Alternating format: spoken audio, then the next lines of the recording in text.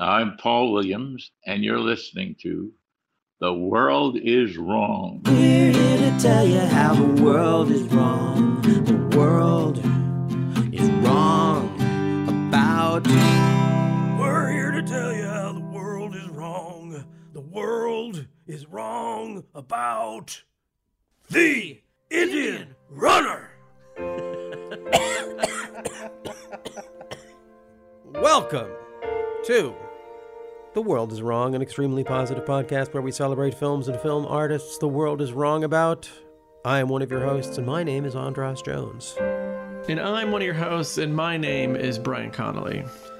And yes, we are here to talk about Sean Penn's writing and directorial debut, The Indian Runner, based upon the Bruce Springsteen song from the album Nebraska.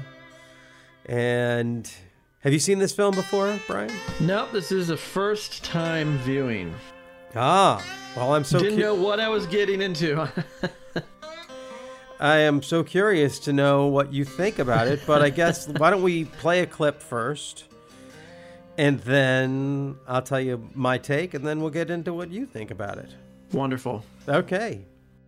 There might be spoilers. There might be spoilers. There might be spoilers. Hey, Pop should have been an Indian runner.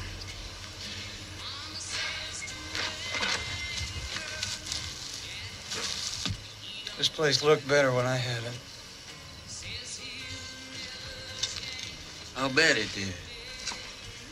You know why? Because you had the fire in you. People got an eye don't even live on the land they're working. They ain't got no fire. Never had it. Fire? Fire's out now. So what? Between the cradle and now, you happen. You burn, brother.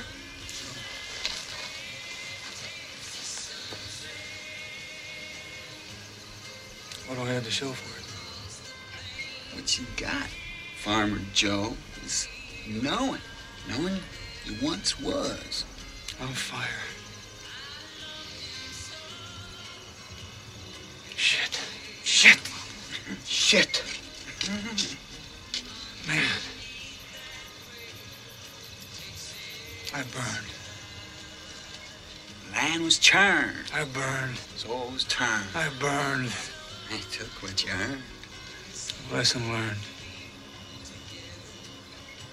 Meeting adjourned.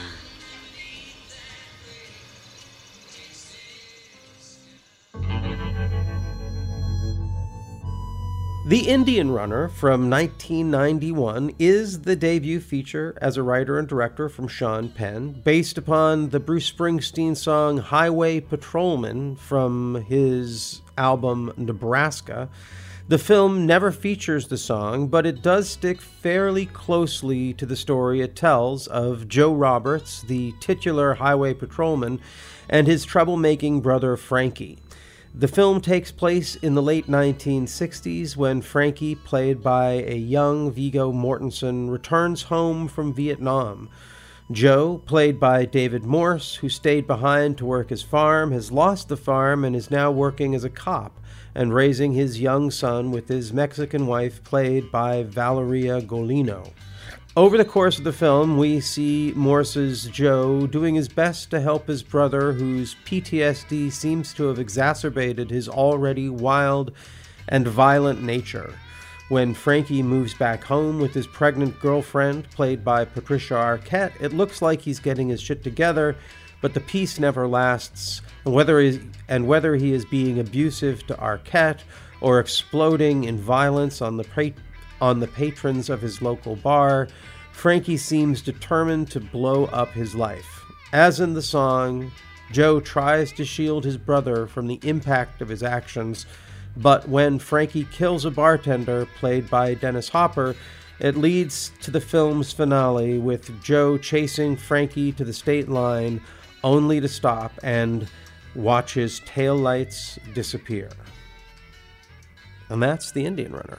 So, how is the world wrong about this movie? Well, this is another one where I feel like it got generally good reviews at the time, but I don't think most people saw it, and I don't ever really hear people talk about it. And to me, it is.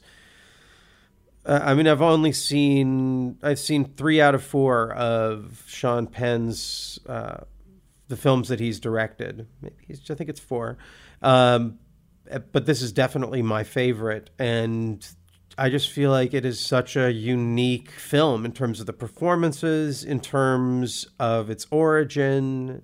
When I saw it at the time, it blew me away. I actually have a story. I was at the screening of The Prom, the film I did with Steven Shainberg. I was doing what I usually do when my film is showing, which is hanging out in the lobby, because I don't like watching myself. And I was hanging out there, and there were some people who I guess were some, Hollywood agency producer types, these 2 women, and we were talking, and I was mentioning the Indian Runner and saying how much I liked it. And they're like, wow, you should really talk to Sean because you're like the only one. So I just feel like maybe that speaks to the way the industry saw the film. Yeah.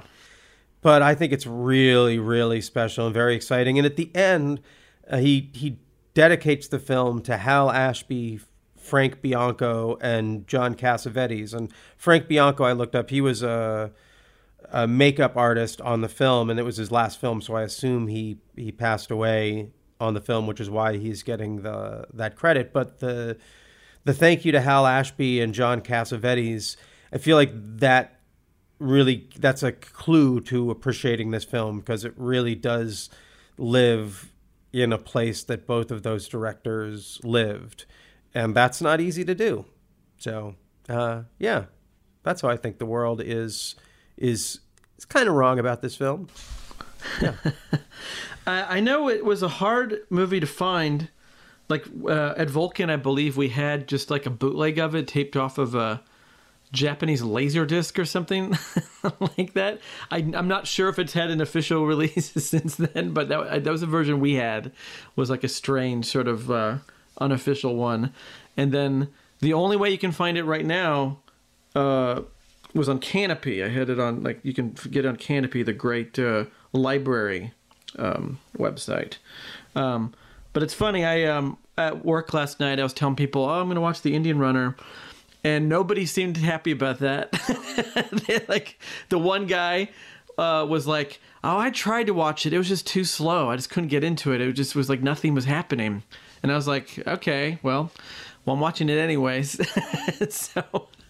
did you ask that guy what he thinks about John Cassavetes films? It's just a bunch of people talking. I don't understand. And I really did like this movie quite a bit. Though I wouldn't recommend watching it first thing when you wake up, which is what I did today. Started the day with this very depressing, bleak film. And I didn't know going into it that it was based on that Springsteen song, which I really like that song, and I really like the album of Nebraska. And it really does follow the song. If you like the song, and I before watching the movie, I listened to the song a few times, read the lyrics just to get in the right headspace. And I'm excited to kind of talk through this movie. Yeah. Have you seen any of Sean Penn's the other films that he's directed? No, I've not seen any of them. So now he did the 2 with Jack Nicholson, The Crossing Guard and The Pledge. And then he did Into the Wild, which I read the book but never saw the movie. And then he had a movie last year called Flag Day, I think. And I didn't see that one either. So definitely... And then there's one from 2016 called The Last Face with Javier Bardem and Charlize Theron. Never even heard of that movie. Un film de Sean Penn. So I think he made it in France. Yeah. And I appreciate a filmmaker that's an actor who makes a movie and doesn't put themselves in it. Like, that's And it's a nice choice. I think that's definitely. I mean, I read that Sean Penn said that he went at the time he was going to quit acting and just direct, and that was sort of his mindset when making this movie. So I guess that would explain maybe why he's not in it. And also, I just feel like when you're directing your first movie, you want to put all your effort into directing it, especially since Sean Penn seems like an intense guy. That I imagine it would have been hard for him to act and direct. And I don't think he's in any of his movies he directed, I think. Is that right? Maybe he's in Into the Wild? I don't believe so, yeah. But, like, yeah. But, yeah, what a debut film. Like, for someone who never even made a short film before, this is pretty darn good for going right out the gate. Yeah. $7 million budget, made $191,000 at the box office. That might explain why the women in the lobby said you should tell poor Sean that you liked this movie. Well, yeah, how do you want to start talking about this? Like, I have some notes. There's definitely some things I'm interested in with this movie. Like, what do you want to... Well, I did a little bit of research on some of the background of the film that I didn't know. First of all, I wasn't aware that Sean Penn dated Springsteen's sister. Oh, the lady who was in Sleepaway Camp? I guess. 2 and 3, the actress? Yes. Oh, wow. And supposedly Springsteen wasn't really that into Sean Penn. I thought he was kind of a cocky jerk and didn't like him dating his sister.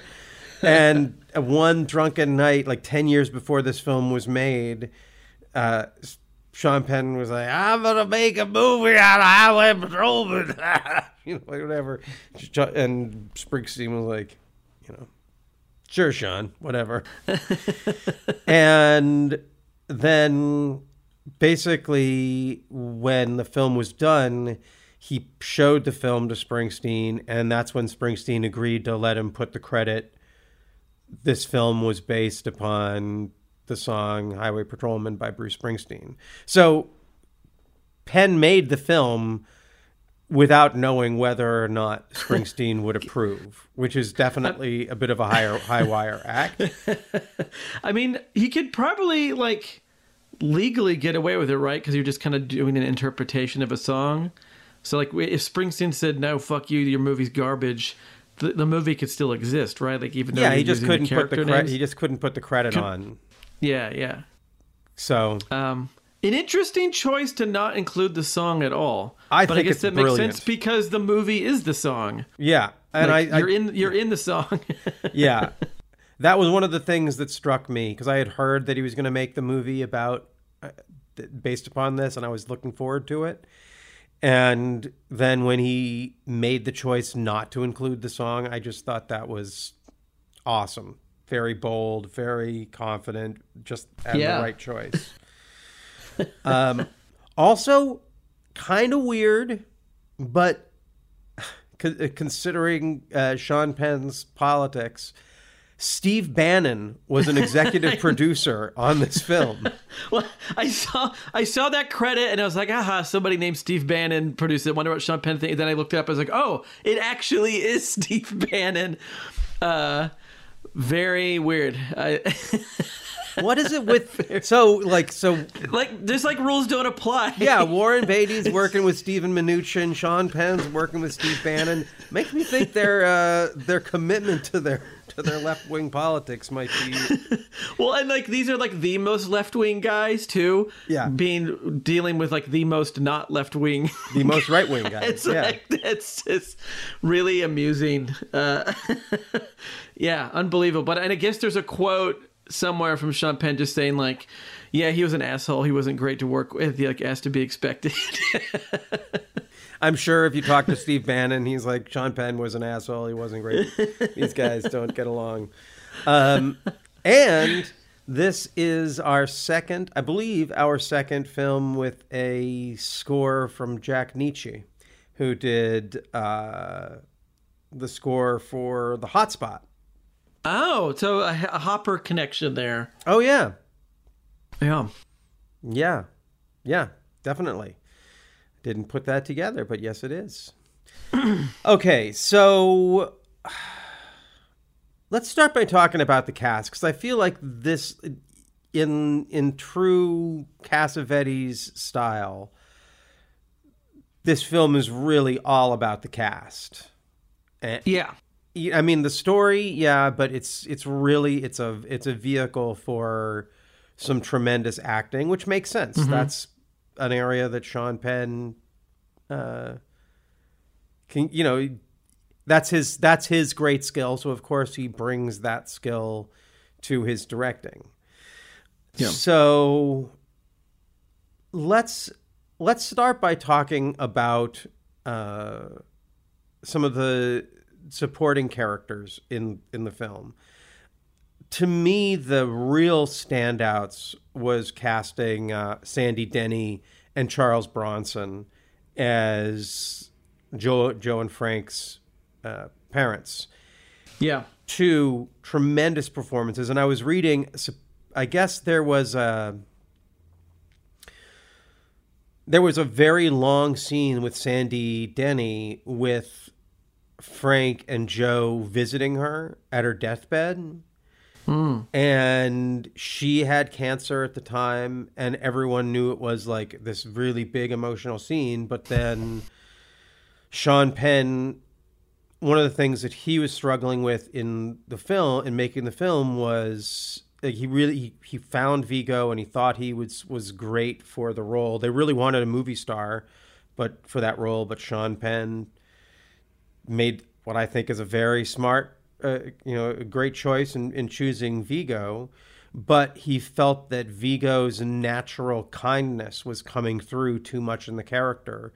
So he was doing all these different things to try and make him less sympathetic, including not showing up to his mother's deathbed. So they had to cut that scene. But I sure hope if there's ever a Blu-ray release of this, that Sandy Denny scene gets put on it, because there's an interview with Viggo where he's just talking about how it was like she was just on such a totally different level than all the rest of them, which, considering the level that all those people are acting at, you can see it in the few scenes she has. She's just a raw, as she always has been, just a raw, emotional, like seemingly losing control kind of actor, but clearly in control, was a professional in control. But going back all the way to Who's Afraid of Virginia Woolf, that's what she does, is this just wonderfully raw kind of performance style. Yeah, that was amazing. Do you have any thoughts about her performance? Yeah, I agree that it's like she's in the movie for just a brief flash. It feels like she's barely in it, but it's just what she brings is so great. And I didn't know she was in this movie, so when I saw her face, like I was like, oh shit, this is great. Just like, who else is casting her in their indie film in the early 90s? Nobody, as far as I know. So it's just like, and it's just part of that.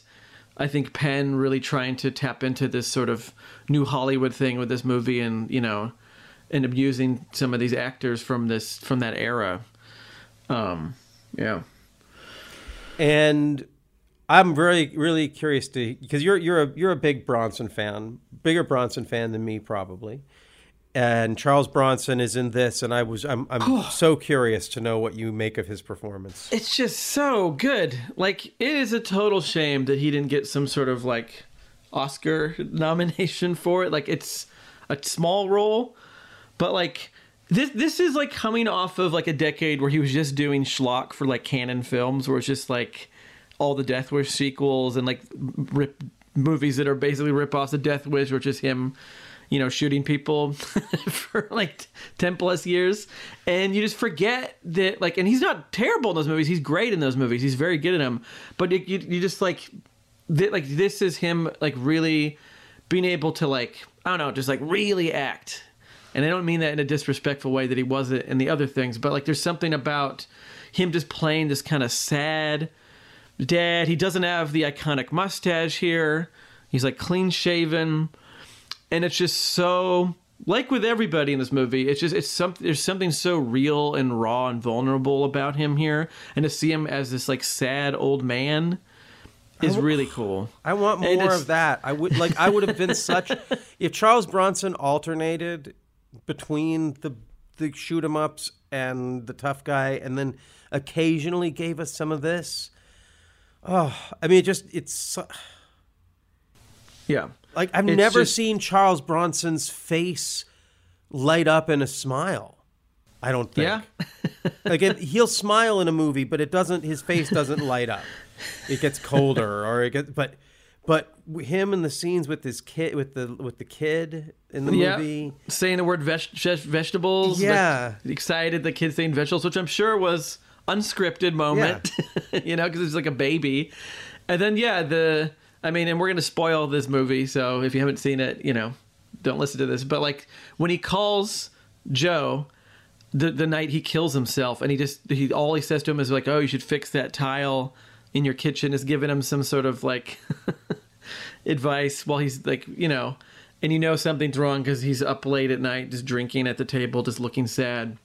And then you find out that's the last thing he said to his son before he killed himself.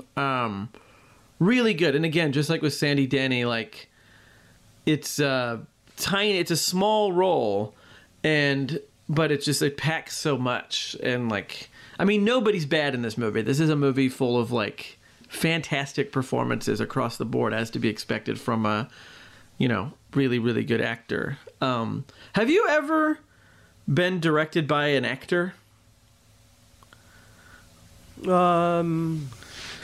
I just wonder, like, what is it that's different, like, from someone who has had that experience on the other side of the camera? Oh, than well, going to yes. the other side, you know? yes, And- yeah, it's a much better experience than when you're being directed by someone who is more of a technician.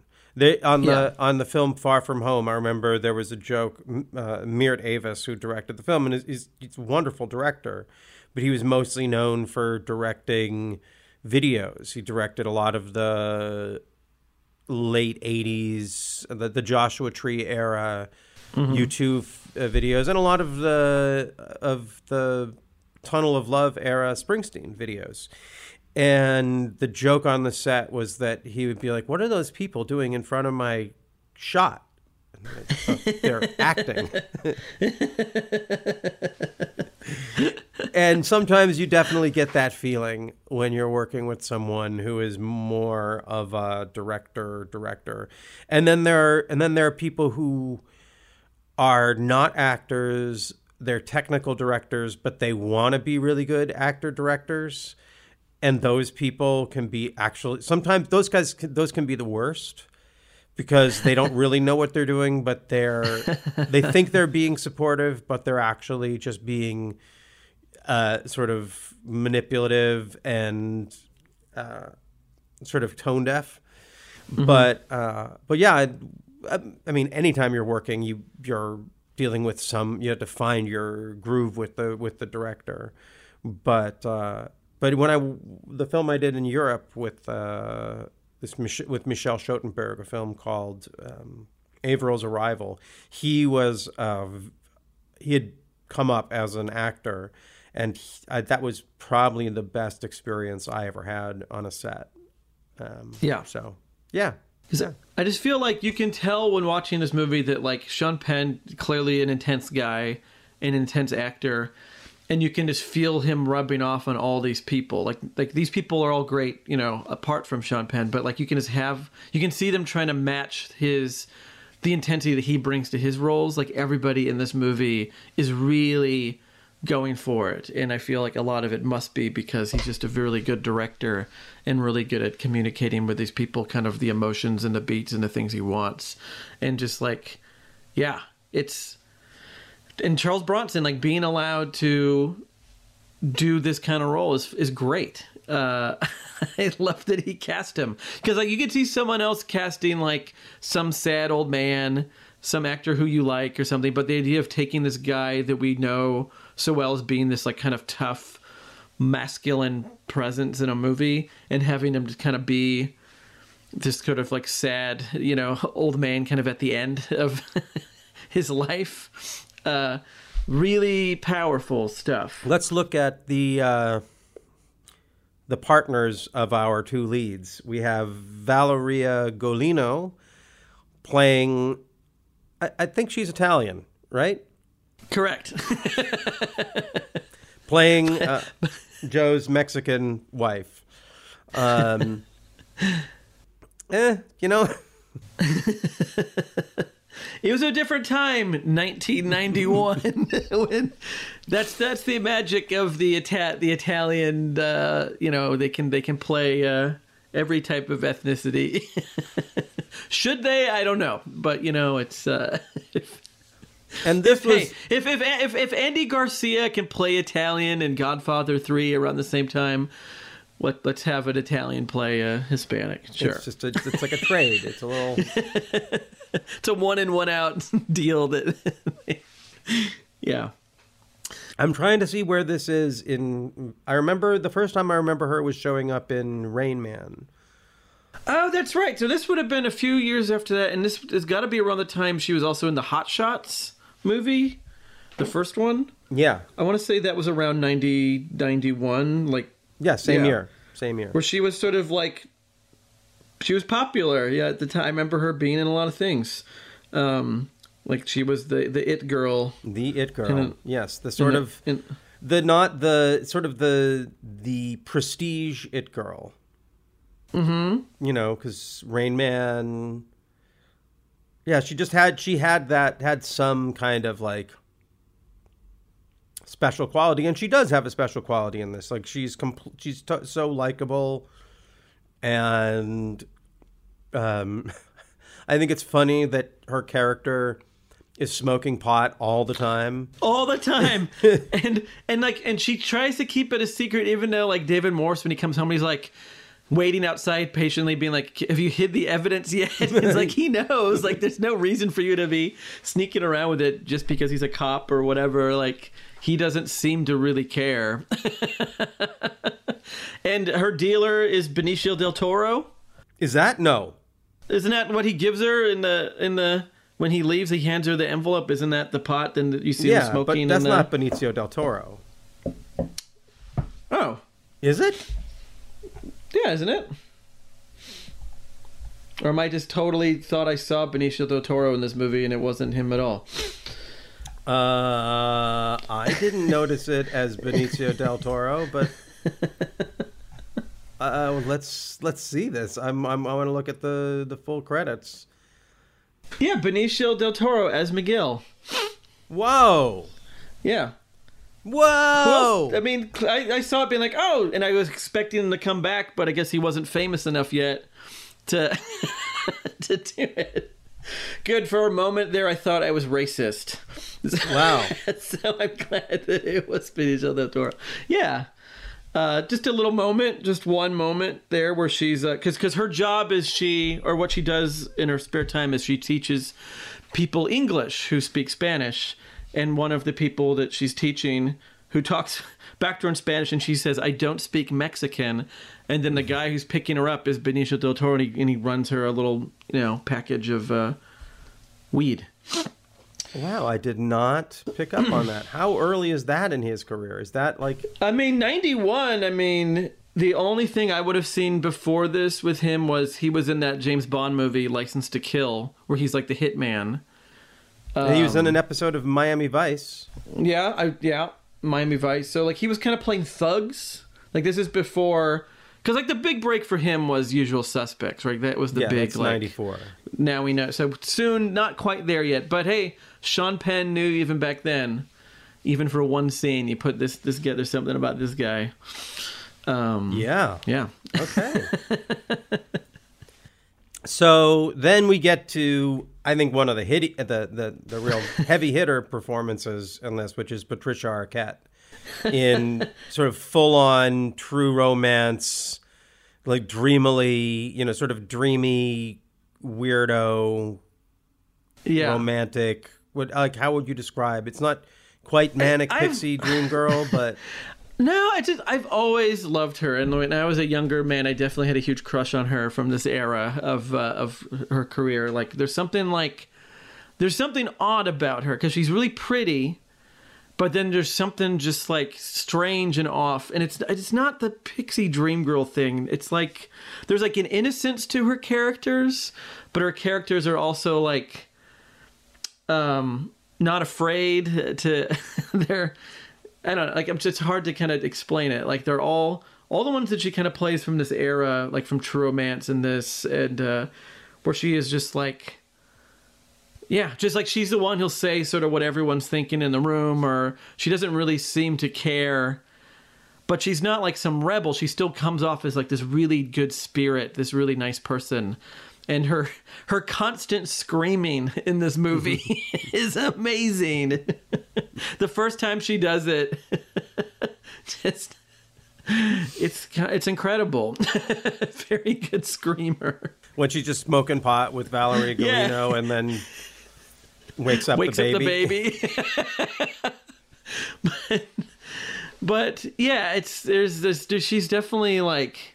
And there's the part, too, when she freaks out because she touches the beard of the bearded woman that they see outside a bar. Yeah. And she screams and runs into the car.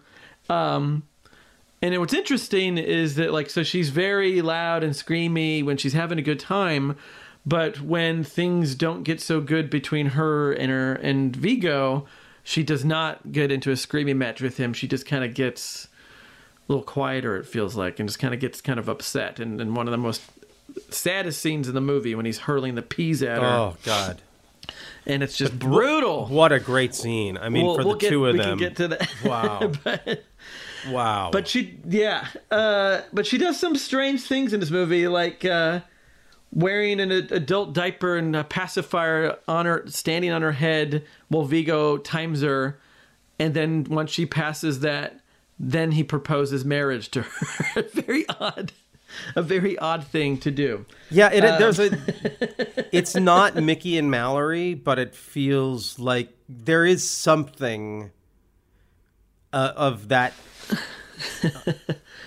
like vibe between these two. And clearly, like, her parents don't approve. Like, you see, like, a disapproving dad look out the window when she runs up. But she's definitely, like, she is infatuated with the Frank character. And you know, is definitely, like knows that she's in dangerous territory because, I mean, you're dating an ex-con Vietnam vet with multiple Nazi tattoos above the neck. So it's we're introduced, like, basically we find out that he was in prison because she sends a letter to Joe saying that he hit me. My dad called the cops because he hit me, but don't worry, I'm here to take care of him. Which is red flag. A lot of red flags with this relationship. But for whatever reason, she is, I mean, he's a handsome man. Vigo. We'll talk about that. But he's definitely, like, from the moment you see him, you can tell it's trouble. not a person you'd want to marry. But yeah, Patricia Arquette. Really good. And is this like one of the first serious things she did, like post kind of being in more mainstream stuff? Like, I feel like there was then a long line of great performances from her in the 90s. Oh yeah. Let's see. Looking at it, 91. I'm just curious as to where this lies in her, because like I feel like even though I saw her in Nightmare on Elm Street 3, I didn't really get very aware of her until it was True Romance, was when I was like, oh, who's this lady? Like, I was like really, which was a few years after this, or a year after this. That's 93, yeah. And then Ed Wood is 94, which also tremendous performance. Flirting with Disaster, 96. Mm-hmm. Lost Highway in 97. High-Low Country in 98. And then, of course, your favorite, Little Nicky. Bringing Out the Dead is 99, then Little Nicky in 2000, and then Human Nature in 2001, which I think is funny because when Patricia Arquette touches the bearded lady's beard, and then she goes into the car and she's sort of looking at her face as if she could grow a beard, it made me think that she was doing her, very early work in preparation for Human Nature, which is a film that I definitely want to do on this podcast at some point. Definitely. Yeah. So good. But I would say if you had asked me in the 90s who my favorite actress is, I would have said Patricia Arquette. Like, I was just like into what she was doing. Yeah. Yeah. Yeah, and kind of stealth. Like, I don't think that people at the time were talking about her as one of the great actors of her generation. She just kept being really good. I remember there was a point where I was like, wait a second, I think Patricia Arquette's been in like 5 or 6 of the best movies of the decade. Yeah. So I guess we should talk about Viggo now. Yeah, I think it's a good lead into Viggo.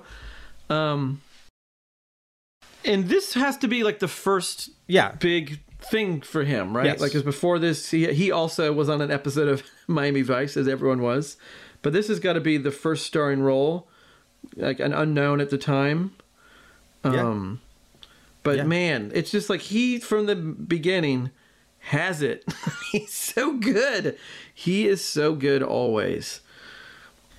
Yeah. This performance is, well, it's just, it wasn't a star-making performance, but it is a star-making performance in a same sort of stealth way. Like, this film did not make Viggo into a star. That we would have to wait for Lord of the Rings. But it definitely put him on the map. Yeah. And like he had done a few things before, like looking at his filmography. He was the star of the movie Prison by Rennie Harlin from '87. And then he was in Leatherface, the Texas Chainsaw Massacre 3. So he's definitely in sort of the horror world. You acted with him, right? Yeah, in the film Tripwire, I actually introduced him to my agent, who's still his manager. And very, very cool. And I remember around that time,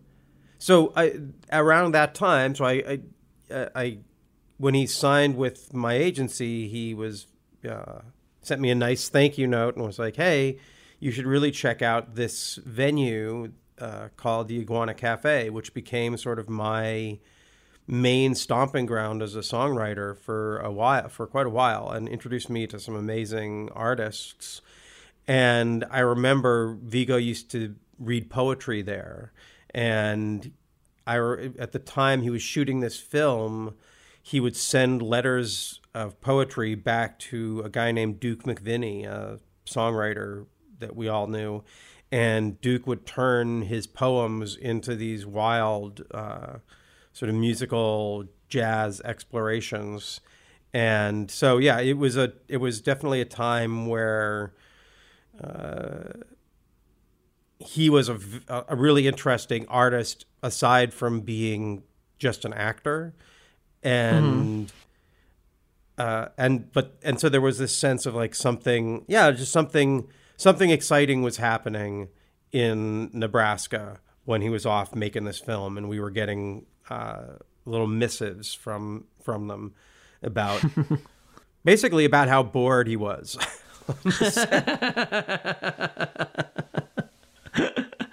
But it sure doesn't seem like it, because man, he kills his performance. He's Frankie ain't no good. I mean, no. Well, it's like, I feel like it's definitely like, it is an unlikable character in terms of just like, in real life, you wouldn't want to ever meet or hang out with a person with, an SS tattoo on their neck, or who's that kind of violent, like out of nowhere violent. But there is a humanity that Viggo brings to it, and I think even though Sean Penn tried to, I think, cut out a lot of him being nice coming through, he still can't help but kind of like Viggo, because it's him. Like, he's not totally evil, Like, I think I've seen this character in other movies before where they are portrayed as either like a total idiot, and they're not listening to the good brother and they're just a dummy, or they are just really, really bad and you fucking hate them and you can't wait for them to die in the end or explode, But this, it's like, you definitely like feel for him, because his character is definitely got some PTSD going on here, and yeah, just and there's an interesting part in the movie when David Morse, whom we haven't talked to quite yet, asks Charles Bronson's dad, like, where does he get it from? Like, why is he this way? Because, like, clearly, like, we're not like that. So what is this? This wild guy that's our relative? Like, how did this happen? Because even before the war, he was known for running around and just causing mischief, you know. And he doesn't stop with this movie. And those are my favorite parts of the movie with him, is like him kind of going off and just causing problems for no reason. Like that whole sequence when he steals that car from that luau, and destroys it. It kind of reminds me of those kind of characters, like that somebody.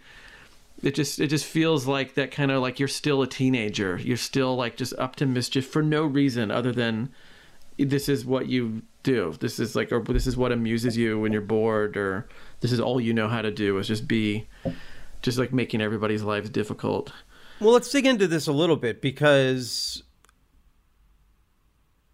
there is like so he's got the swastika on his neck where everyone can see it. He's walking around a lot with his shirt off in the middle of town, and everyone still kind of is okay with him. So and then Charles Bronson has this wonderful scene where he apologizes to Joe.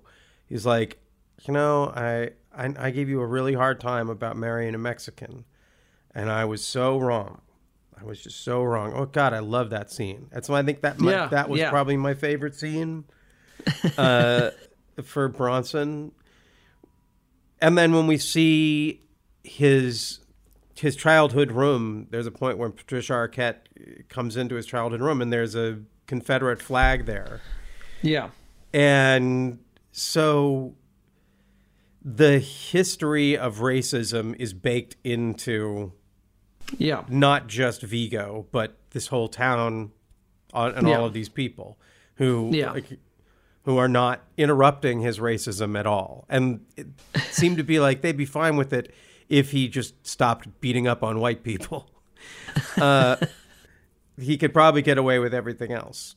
And I was reading this article called The Dark History of the Indian Runner. It came out pretty recently, so I guess there is some sort of critical reclamation of this film going on. But Sean Penn talks about how the whole use of the Indian runner, the Native American character who shows up sort of like out of the Doors movie, like a magical Indian trope. Yeah. And the way what Penn said was that he sees the settler history of the white people of that county and that town as being the cause or the sorry, there's huge noise going on out in Hollywood Boulevard. That he sees that history of the white settler culture, that karma is part of the justification for why Frankie is the way Frankie is.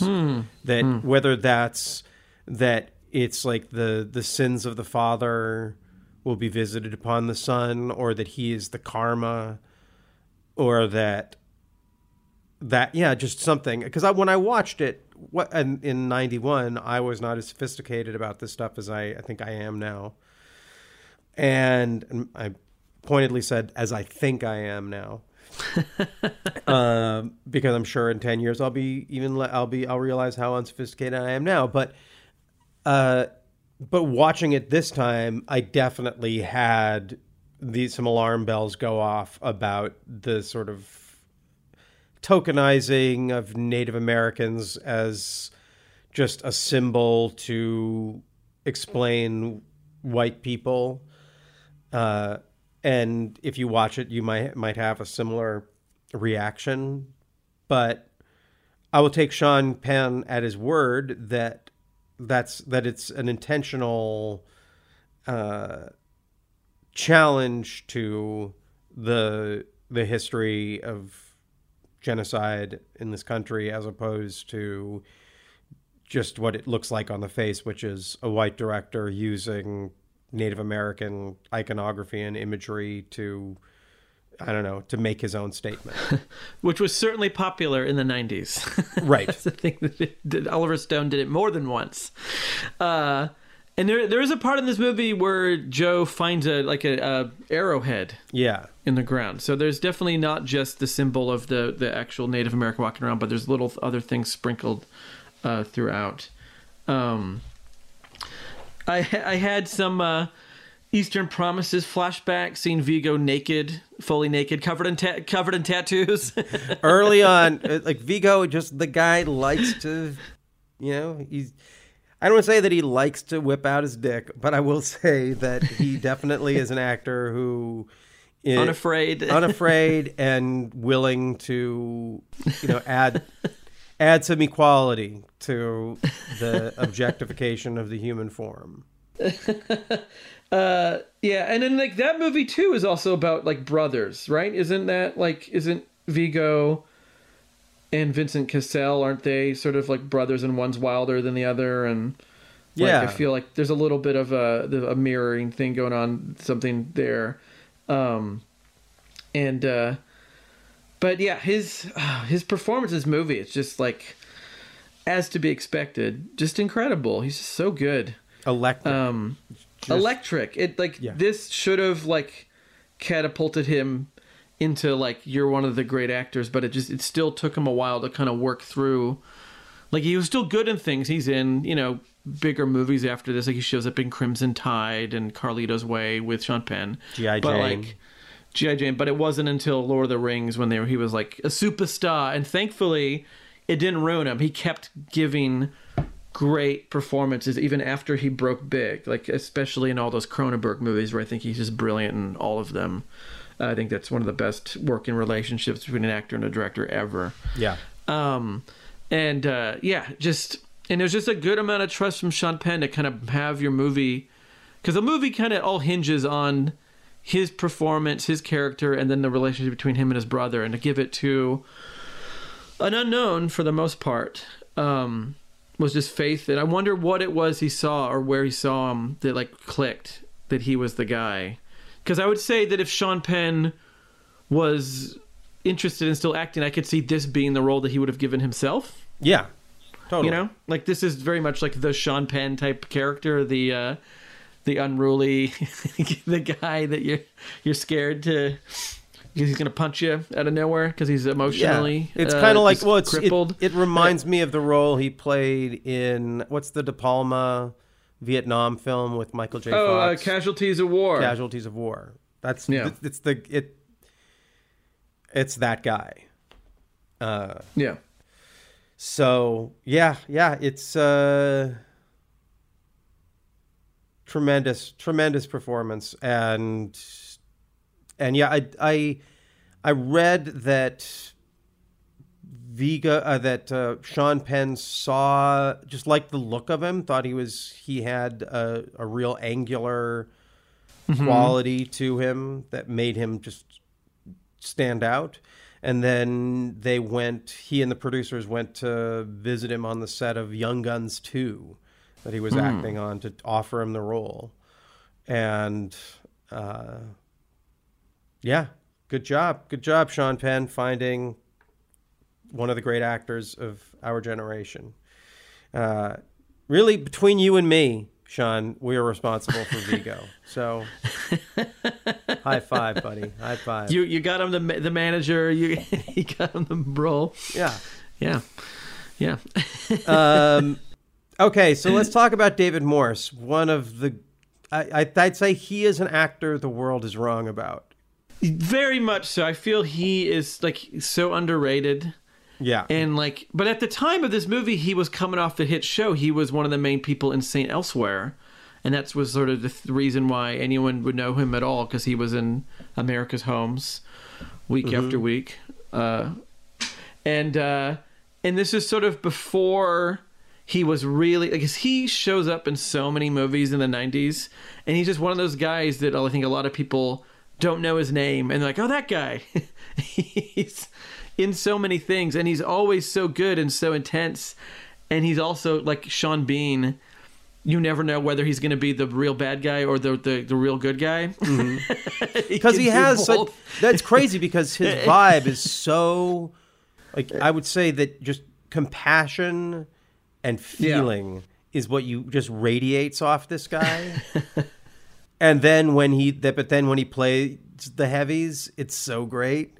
It's so awesome. Well, because he still has that kind of, like, either it's a phony compassion or whatever. Like, you still, this is where the people get in trouble, is they trust him, and then it turns out he's a piece of shit. like in Dancer in the Dark, you know, like where you're just like, is he going to be a good David Morse in this, or is he going to betray everybody? And he's just so good, and like I think he definitely, like, he just has that kind of everyman quality in the way of, like, he just kind of looks like everybody's dad. Like, he has that. He kind of reminds me of Michael Moriarty a little bit, like what Michael Moriarty did in the 80s, like when he was in movies where he was sort of like... Yeah, but Moriarty like always comes off as a little bit creepy. Yeah, so does David Morse, I think. Really? There's something... I just, like, watching this movie, I'm still like, is he going to do something bad? Like, I just don't... Because you never know with Morse. You never know whether he's going to be the good guy or the bad guy. He's like, there's something sneaky about him that, like, he's always seems helpful and seems like he's going to be the good guy, but then when he isn't, we're all fucked. Then you have 12 Monkeys where he's spreading the disease everywhere, you know? So it's, you can never, maybe it's because of all the movies after this of him being like the secret bad guy. It made me like watching it wondering. I think the first note I wrote was, Morse, good guy? Question mark.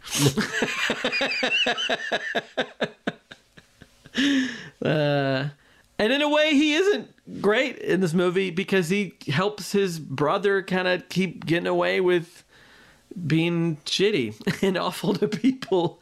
And he's like, he is the, you know, he's using his power as a cop to let this guy get away with it.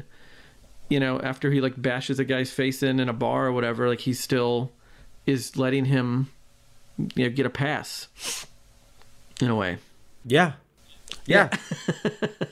Which is in the song, in the original Spring. Like, that's what this song is about. Man turns his back on his family. That man just ain't no good. Yeah. I don't know. Man helps a guy with a swastika keep beating up on people. Beat up people. Maybe that guy ain't no good. Maybe that guy ain't no good either, yeah. And there's just so many good scenes. Like, he's such a good reactor in this movie. Like, there's people throwing stuff at him, figuratively and literally. And it's just him kind of, and like, it's just like the intent. It's like Viggo is instantly intense in this movie, whereas David Morse, it's like a slow percolating, sort of like simmering pot, you know. And there's just so many good scenes. With him in this, like he's just like he's just an incredible actor. I love him so much. And like the big scene with him and Viggo in the bar when he cuts his hand open, and like that whole moment, which is just so, to me, that's like the Cassavetes kind of there. Like it's just like this very emotional. It's just actors just like in a room. Just talking and just like the emotions kind of going up and down and just the intensity in that whole scene. And like he goes from concern to anger to sadness. Like he just like goes through the whole range of everything in that scene. It's just so good. And I gotta say something. And just Morse is a lesson in a kind of acting that I love, which is he's totally invested, he's totally present, but the guy, I just feel like he never forces anything. There's no effort. Or if there is effort, it seems effortless. He always seems like he's speaking just to whoever he's with in the scene. There's no sense of emoting or pushing. And I think that's probably why he works so much, because... Well, Yeah. He feels so real. Like he feels like you forget when you're watching him in everything that he's an actor, that he is acting, because it just feels so natural and just so like, just feels like, oh, this guy just walked into this room and he's interacting with these actors, but it's like, no, he's an actor.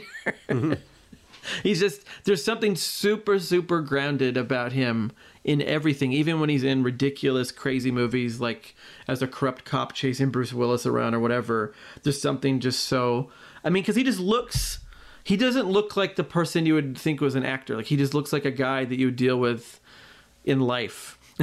You know, right. Like compared to Vigo, who looks like this chiseled, Adonis, and like everybody else, like even Charles Bronson, like everyone, all the other people in this movie have this sort of movie star quality, and I think that's sort of why David Morse has been able to slip by for decade after decade and not really get the huge recognition, because he's just sort of so natural and believable. You just kind of don't think of him as being an actor in a weird way, even though you're watching him in a movie in front of you and that's all you know him from. There's just something about that. Like he's never playing it too big. It's just like all very, like he's so good. Like I love him in Treme. Oh, I was just thinking about that. He's fantastic. so good in that show. Also playing a cop.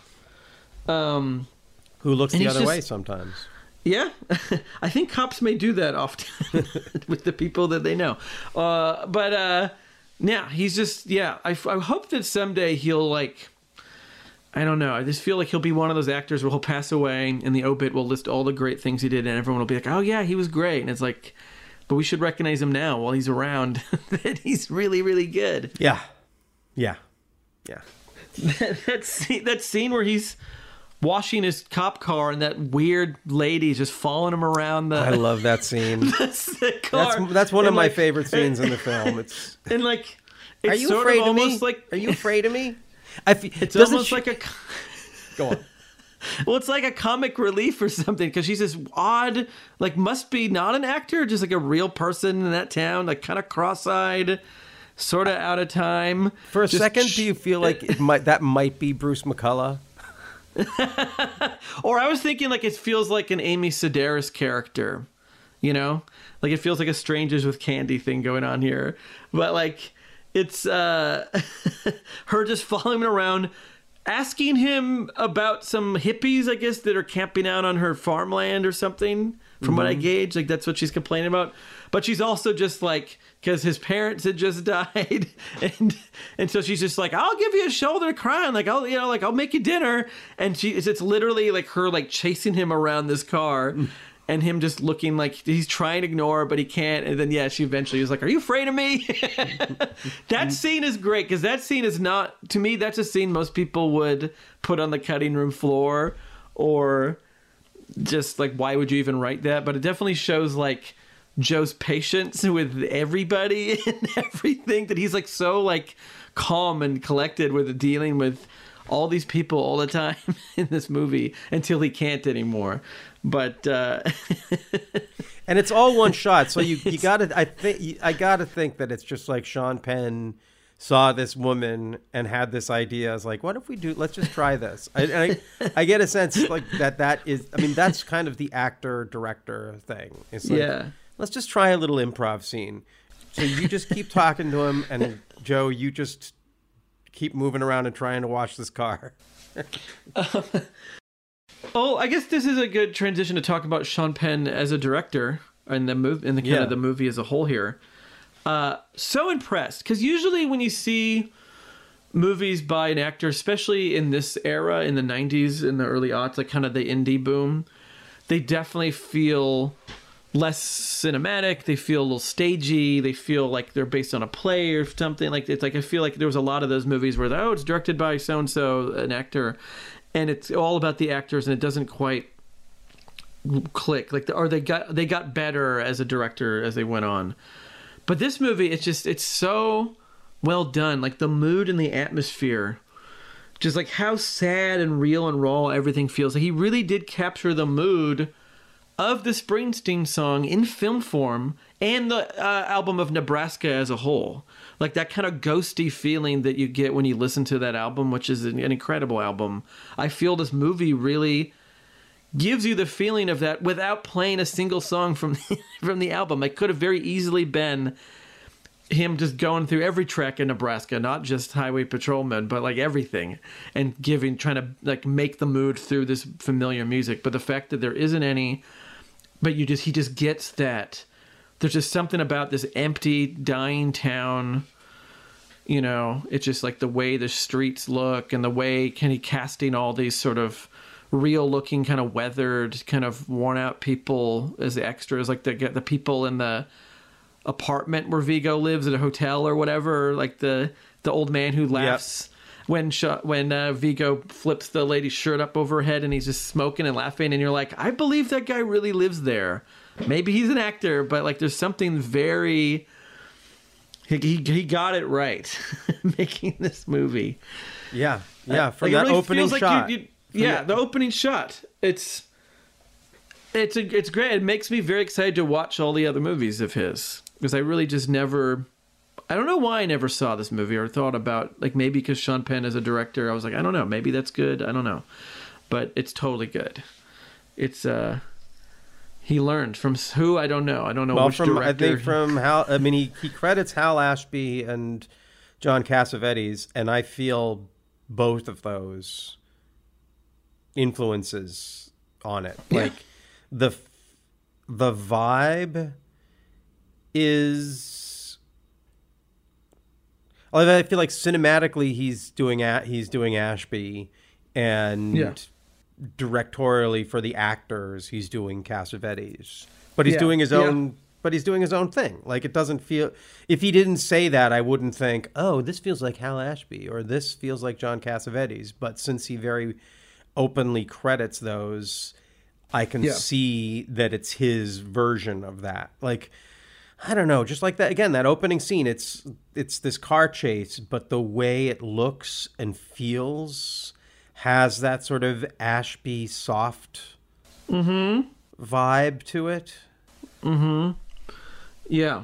And it, like the way the film looks, it almost looks like Super 16 or something. Like it kind of gives it that indie vibe. Like, this isn't some slick Hollywood movie. Like, it has that kind of rough around the edges feel to it, but not in like the handheld Cassavetes way. Like you said, it's more like Hal Ashby. It's more has that like so many people try to emulate the cinema of the 70s, and what he does here is he just understands what made those movies great and makes a movie sort of in the spirit of the 70s, as opposed to trying to make it look like or match exactly like a 70s movie, which I think is why it's effective. It would have been maybe too gimmicky if he went full into, even though this takes place in that time in the late 60s, early 70s. So So are there, we've kind of talked through the whole film. Are there any particular scenes or parts of the film that you feel like we should give some extra attention to? I feel sorry for Dennis Hopper's character to be the bartender in this town. And like, you're going to have to deal with something breaking every time, every day. And it's funny because I assumed that Dennis Hopper was going to have a bigger role in this movie, you know, because his name is kind of high up on the credits. And he had worked as a director with Sean Penn a few years earlier on Colors. He shows up kind of more closer to the end of the movie. It's not really in the first half. I feel like it's in the second half that his character shows up. And he's just and he's really weird in that moment. The moment we talked about between the two brothers with he's like has like a nervous laugh, like when David Morse is sort of first in there questioning Vigo as to why are you not by the side of your pregnant wife who's about to give birth, and Dennis Hopper's just kind of in the corner like laughing, kind of like a little weirdo. And then when shit gets more emotional, when he realizes like, oh no, these people are gonna fight, then he excuses himself to go to the bathroom. But what does he say? I have to visit my throne or something. I don't know. I think it's visit the throne. And it's just good. It was just a nice little Dennis Hopper weird moment. And I wonder, Yeah, if he because of the same composer from the Hotspot, I wonder if he helped in any way, being an indie filmmaker himself, helped with any advice to Sean Penn while making this movie or before making this movie. Also actor turned director. So, but yeah, those little moments with Hopper, really enjoyed that. And at the end, we have this intercut sort of, not quite like the end of The Godfather, but the same kind of vibe, where we're intercutting between the birth of Viggo's child with Patricia Arquette alone there, and then Viggo's murderous rampage that basically ruins any possibility for him to be a father to that kid. And in that scene, it's a very graphic murder scene, but it's maybe even a more graphic birth scene. We're actually seeing a birth in real time during this. And I read about it. There was a Nebraska couple that gave Sean Penn the permission to film their birth, so that like you see the baby actually coming out of the mother, and it's again more of that sort of Cassavetes kind of realism. And then we come to the finale of the movie, and I thought it nails the end. Like there's the final chase where just like out of the song, he chases him to the state line, and then there's this basically a mirror of the first scene, except in this one Frankie isn't shooting at Joe and Joe doesn't kill him, but he pulls over, he gets out, we see him, Viggo sees him as a kid, and this is one of the things that is replaying throughout the movie is that Joe is seeing Viggo as this kid and not as the bad man that he is. It's the good kid that he was. And it ends on this line, which I just think is so wonderful in terms of, I don't know, tying the bow on the movie and the song. So the line is, he turned his back on it. Joe is saying in voiceover about Frankie, he turned his back on himself and his family. I went home that night. I kissed my wife and my child. I worked my garden. Life is good. My brother Frank, ... And if you know the song, you know what the line is. My brother Frank, he ain't no good. But the movie doesn't give you that line.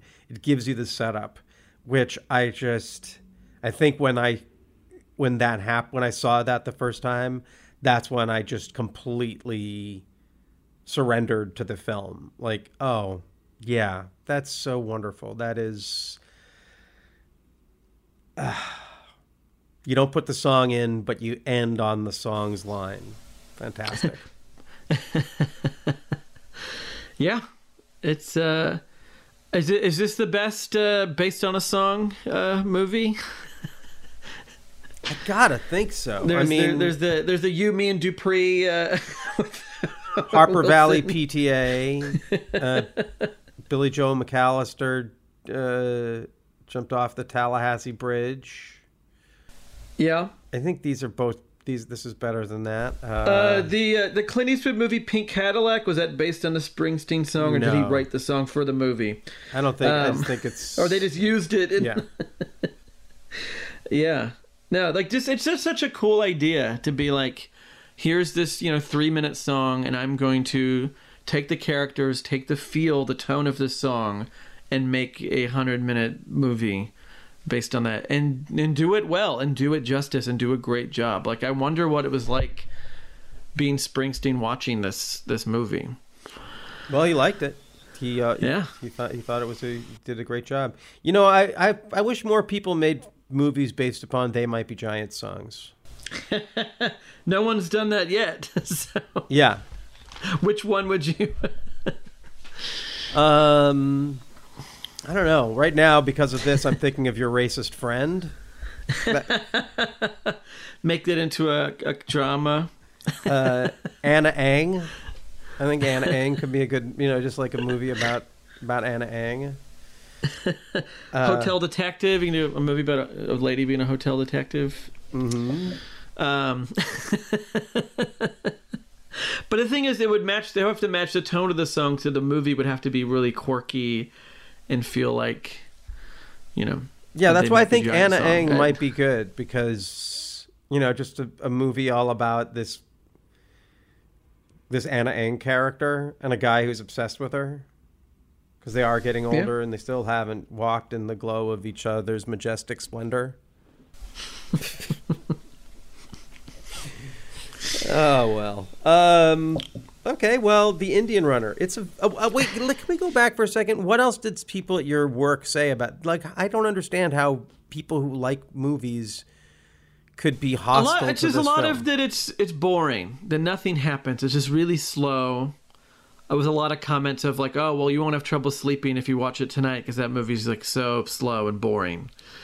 And, well, I chose not to watch it at like midnight. It's it's a drama that I know would be slow and deliberate, and so I woke up and watched it instead. And I would never say I was bored watching this movie because I'm just captivated by the. I think a lot of people, even film people, I think people have a hard time with movies where it's just about people and it's like real. Like this movie's so much like real life. Like it really feels like you're dropped into real life, and it's difficult people. And like this, like even though the plot of this, you could say is very similar to like Mean Streets, which everybody loves, but because it has the Scorsese flair of camera trickery and Rolling Stone soundtrack, it's more fun. And this movie, there's no one would describe this movie as fun. The Indian Runner is not a fun movie.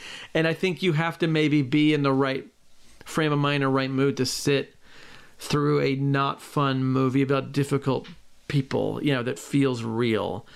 Yeah, I mean, it took me 30 years to watch this movie because I kind of knew it wasn't going to be any fun. I was like, this looks, which is also why I haven't seen The Crossing Guard or The Pledge. I'm like, these movies look very serious, and that Sean Penn's a very serious, almost humorless man.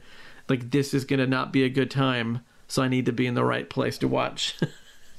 I'll be honest, movies. I didn't love The Crossing Guard or The Pledge for similar reasons. For similar, They're too serious, too bleak.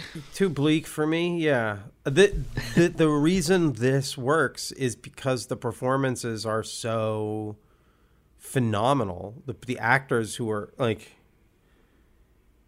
in those movies, I feel like Nicholson is really underplaying, which it works for the role, for the kind of film that they're making, but. No, there's something.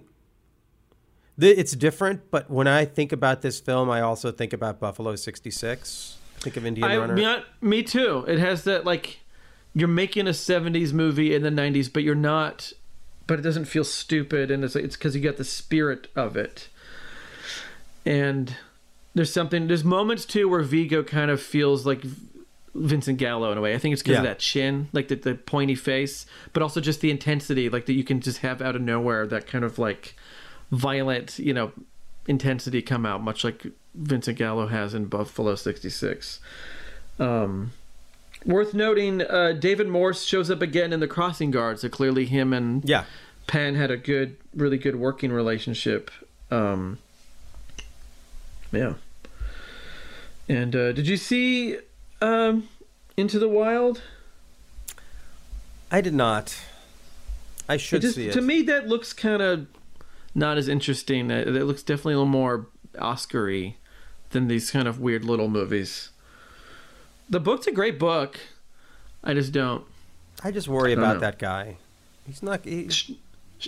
Sean Penn, or the guy that Out of the Wild is about? The guy that the movie's about. I'm worried about him. He's. I don't think. You don't have to worry about him anymore. I don't think you should go into the wild. I think it's probably a bad idea. We've all seen Grizzly Man. Don't go into the wild.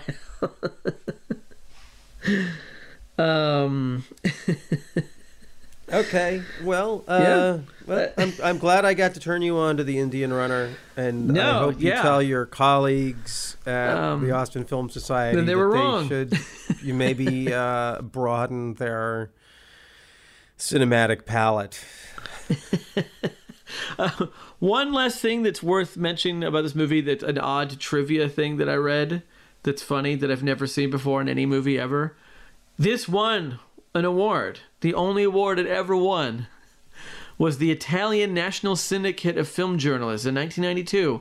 Won the silver ribbon to Pino Locchi for best male dubbing for the voice of Charles Bronson.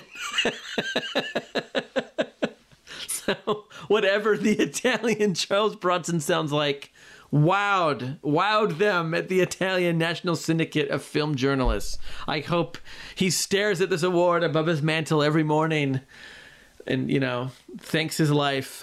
Well, Bronson, he was a big international star. Oh, yeah.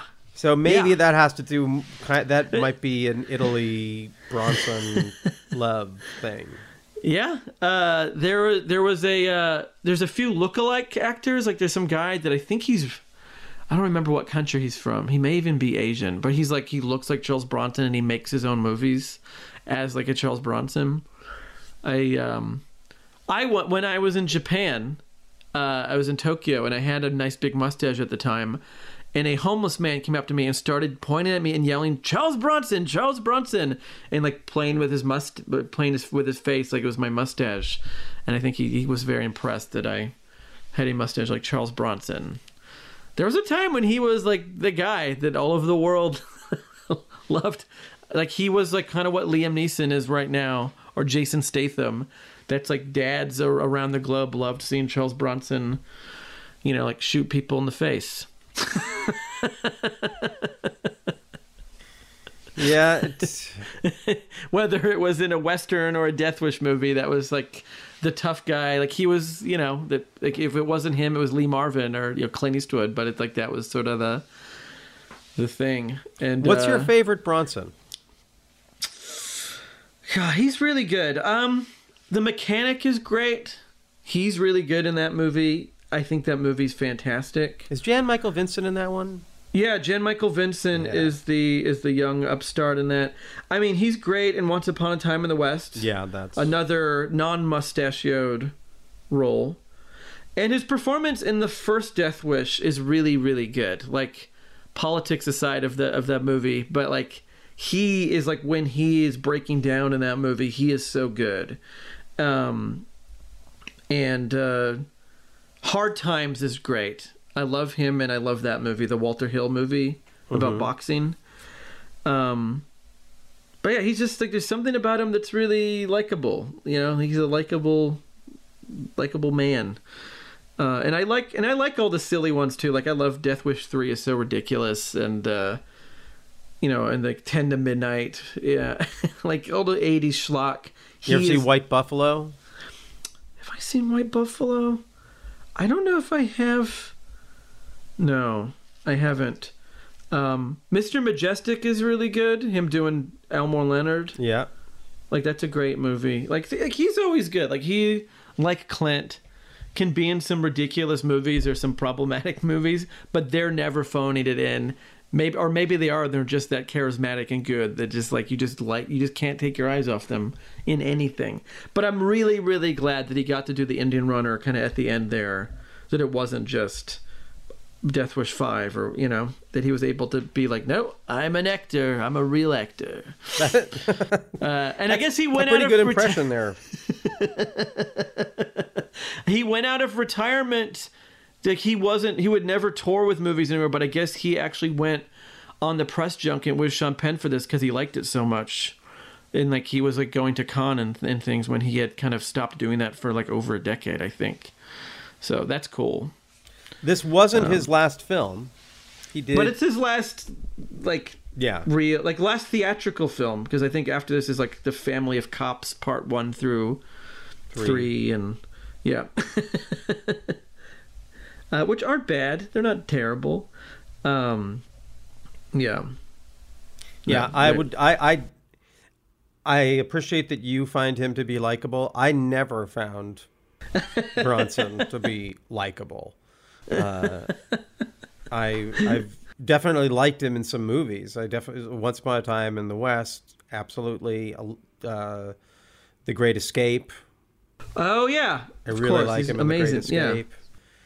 But once he became a big star, The Dirty Dozen, on his way to becoming a big star, I like him. But once he's got the mustache and the gun, it never. That's why I love this movie so much, because he is so lovable. Like that there's a face that he shows us in this film that I've never seen him show before. Is someone who is, peaceful and thoughtful and has a sense of, joy. Yeah. But that's not to knock him. I mean, he's obviously he's great, and my not finding him likable is a me problem, not a not a him problem. Just saying that he's not universally. I think that he is not a universally likable guy in the same sense that Tim Conway is. But man, Death Wish with Tim Conway as awesome. Dorf. Dorf Wish. Yeah. Yeah. No, but I'm really glad to have watched The Indian Runner. Thank you for just finally forcing me to do it. I think that's one of the great things about this show is there's movies that we're both excited to watch. We're like, oh, finally we get to watch this thing that we love. But like, there's movies that I always knew was going to be good, but for whatever reason, I just like sat on it and never did it until you were like, okay, we're covering it. And I was like, here we go. And I was very excited to finally see it.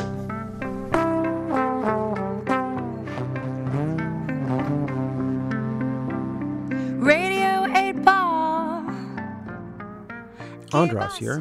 When I'm not co-hosting the World is Wrong podcast, I'm hosting and producing the Radio 8 Ball podcast, where we answer questions by picking songs at random, like picking musical tarot cards.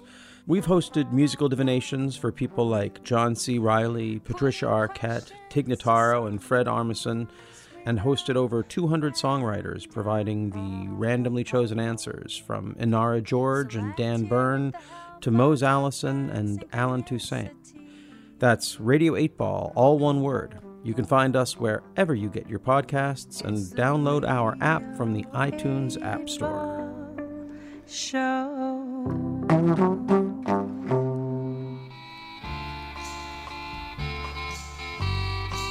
Dear listener, if you are just discovering our podcast, you can find all of our episodes on our website at theworldiswrongpodcast.com. You can also write to us at contact@theworldiswrongpodcast.com or follow us on Instagram at theworldiswrongpodcast. And now, back to the show.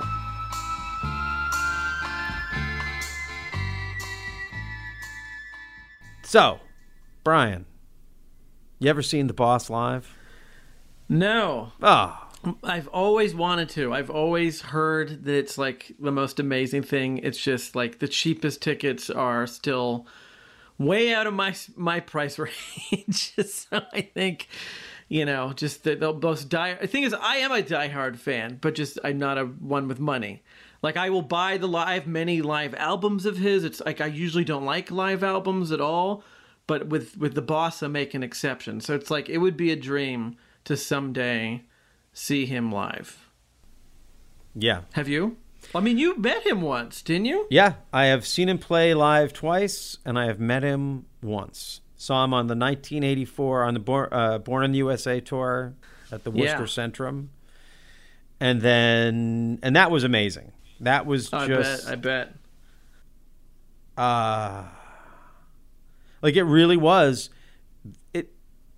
a show that lives up to all the cliches and not in a way like, oh, I'm expecting this. It's sort of like, holy shit, this is really happening. Like there was a point at the end where I'm at the Worcester Centrum and I'm just dancing in the aisles or in my seats and like with all these people I didn't know, just like, while he's doing he's doing like his 50s covers, 60s covers thing. And I remember him doing, what's the song?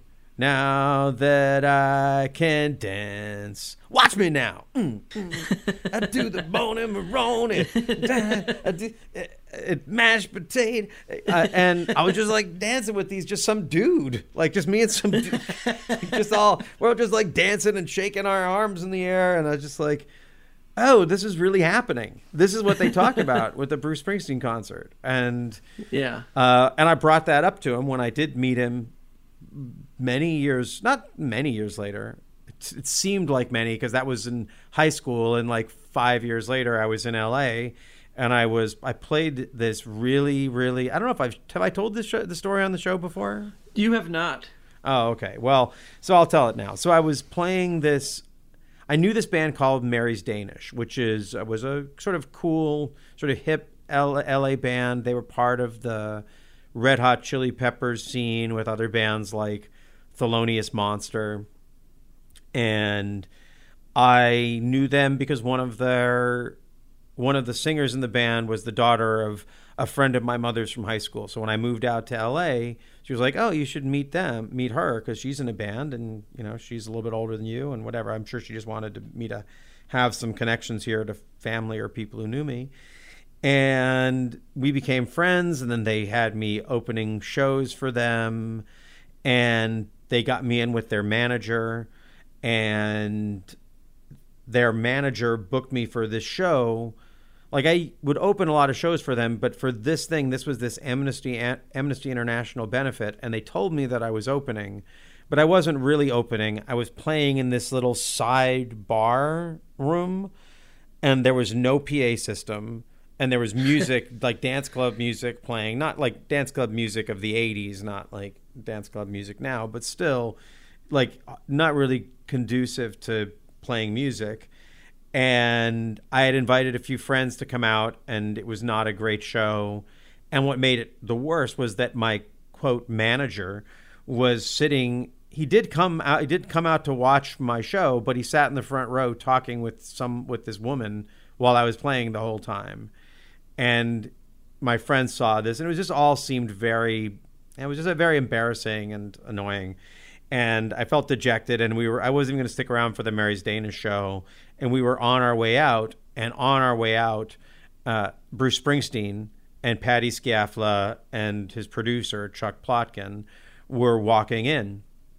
And my first reaction was very, oh man! And now not only did I have this awful show, but I missed playing for Springsteen. I could have met him. And I had a friend, one of my friends there. I'll give her name out.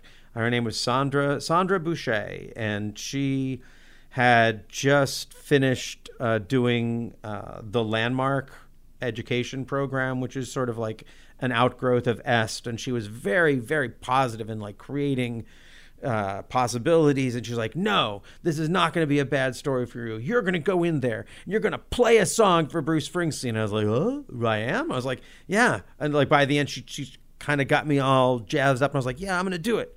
And so I went inside to the place. I have my guitar over my back, and I saw that Bruce Springsteen was at the bar. He was buying drink. Like, I don't know why he's going to the bar to buy drinks for Patty and Chuck, and why Chuck isn't doing that. But hey, that's Bruce Springsteen. He's a real working class guy. Anyway, and he's wearing like a leather jacket and jeans. He's looking like, kind of crusty Bruce Springsteen. And I walk up to stand next to him at the bar, and the bartender sort of gives me this scared look of like, you're not going to talk to him, are you? I was like, yes, I am. And I was like, excuse me, Mr. Springsteen. I got to get my voice several octaves higher. Excuse me, Mr. Springsteen. I play, and he's like, oh, what is it, kid? And I was like, well, I played here, I'm so bummed. I'm a huge fan of yours. I love all your music, and I can't believe that I had the opportunity to maybe play a song for you, and you just arrived, and I just finished. And he's like, well, you got a tape? I was like, yeah, well, I do. I actually have a demo tape right here. But I know, the story is I didn't say the story is. I know you made it by just walking into an office and playing for someone. I'm not saying it's going to make it for me, but just to actually get to play a song for you would mean so much. And he's like, I don't know how he put up with me. He's like, it's kind of loud here. I was like, well, we could go right backstage because I'm part of the show. We go right backstage. I could play you backstage. And he was like, all right. And I was like, so we walk backstage and I play him one song and he's grinning at it and he's just staring at my hands and making this smile. And I finish it and like my friends are there now. There's a little crowd gathering because it's Bruce Springsteen and someone's taking pictures somewhere there are pictures of this. I don't know if I'll ever find them. If you're listening and you know where they are, give me a call. But so I finished playing the song. He's like, oh man, that's great. You got any more? It's like, got any more? Are you kidding me? So I played him another one. And he's like very encouraging.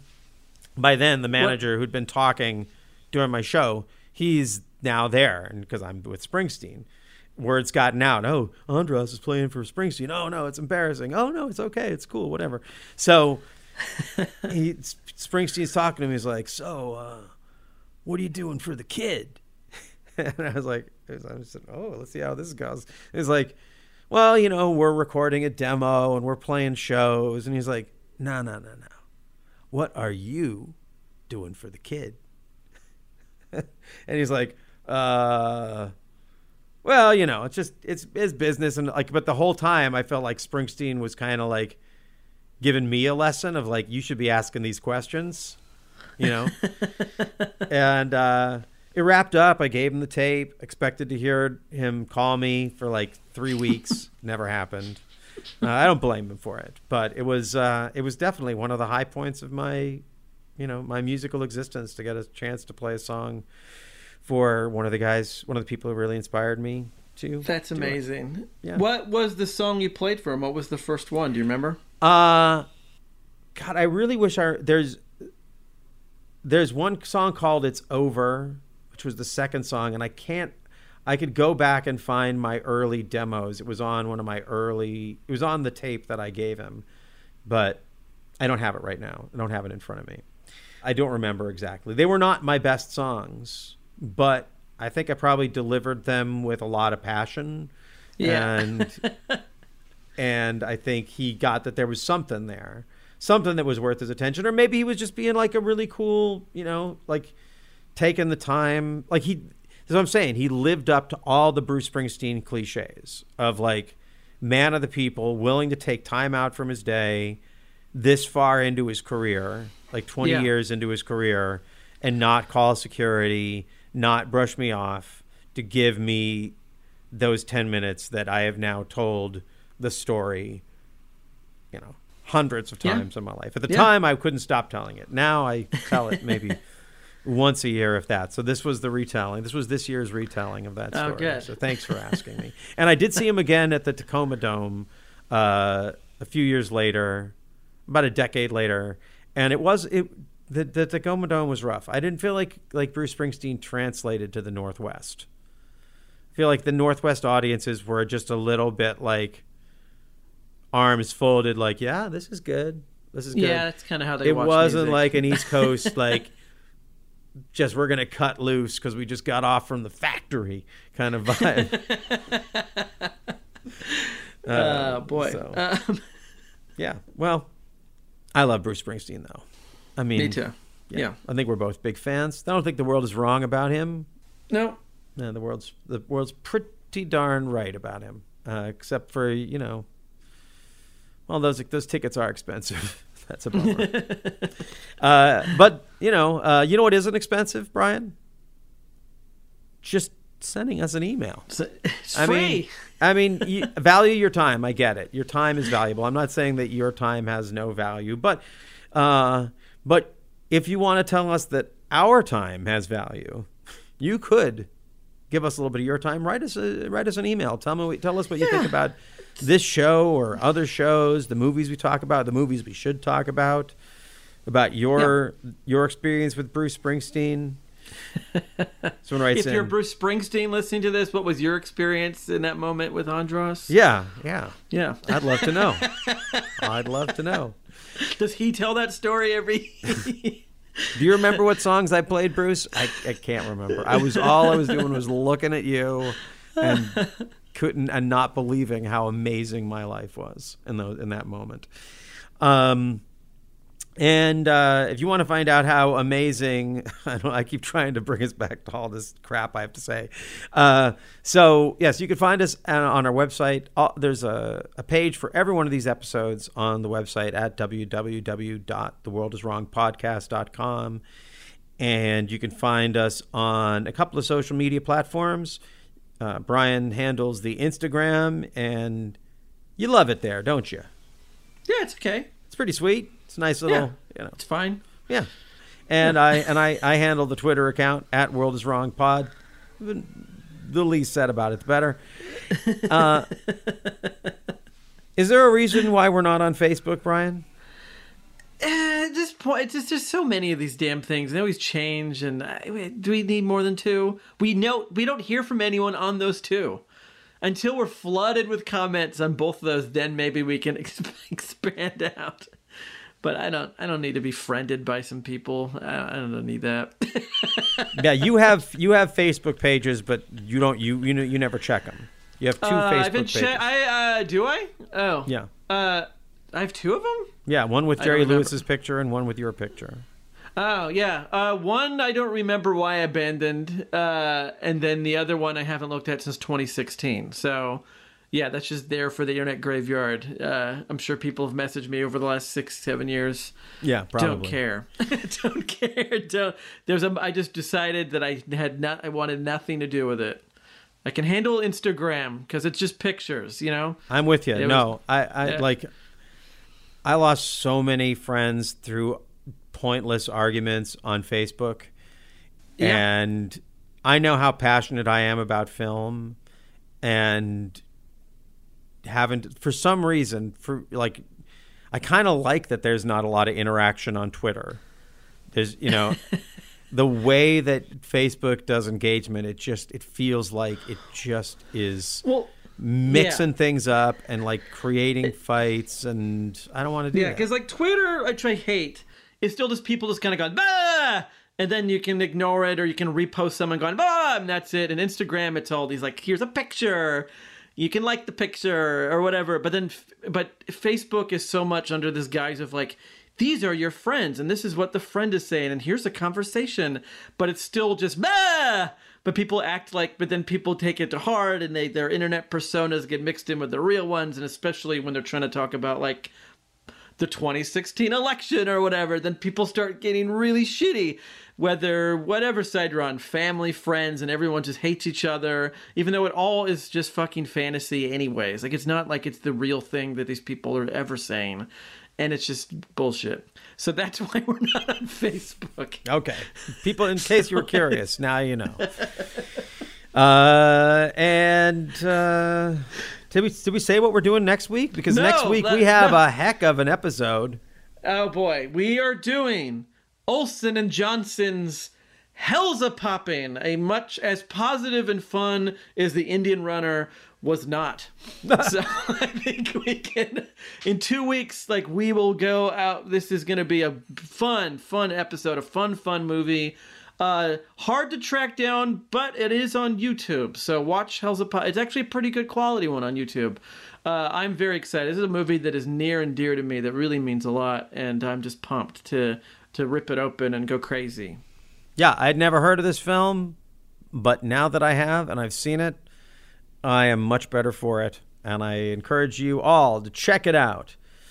And to remember, please remember, even whether you're Frank or you're Joe, as far as these Cain and Abel brothers of the Indian Runners, whichever one you relate to the most, it doesn't matter. Wherever you are, wherever you go, you're going to find that the world is wrong, and it is probably wrong about you. I used to know my brother like I used to know I'd always be a farmer. But drifting off from the train that day was a stranger. He looked like a hero. The closeness I felt with my brother was with that rough and tumble kid I knew before high school distractions. And then later my wife and farm occupied our time together. In the last few years before going overseas, Frank had become branded the Hellraiser of town. But he'd come to no good. Maybe leaving so suddenly was the only mercy he knew for the grief he'd caused before. As for my parents, Frankie was right. They would not take it personally. They say some of the boys coming back are coming back real confused. Frank left confused.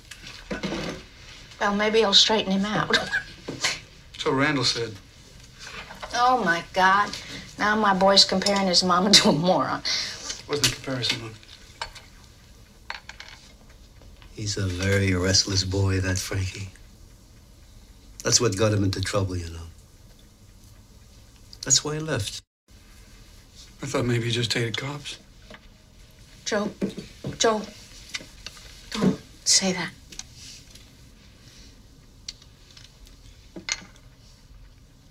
Listen to your mama. Hi, I'm Brian. And I'm AJ. And we have a podcast called The Director's Wall, examining a filmmaker's career, film by film. First up was M. Night Shyamalan, then Francis Ford Coppola. Who's next? Is there anything to this whole auteur theory? Find out on The Director's Wall. Subscribe via Apple Podcasts, Google Podcasts, Stitcher, or your preferred listening platform.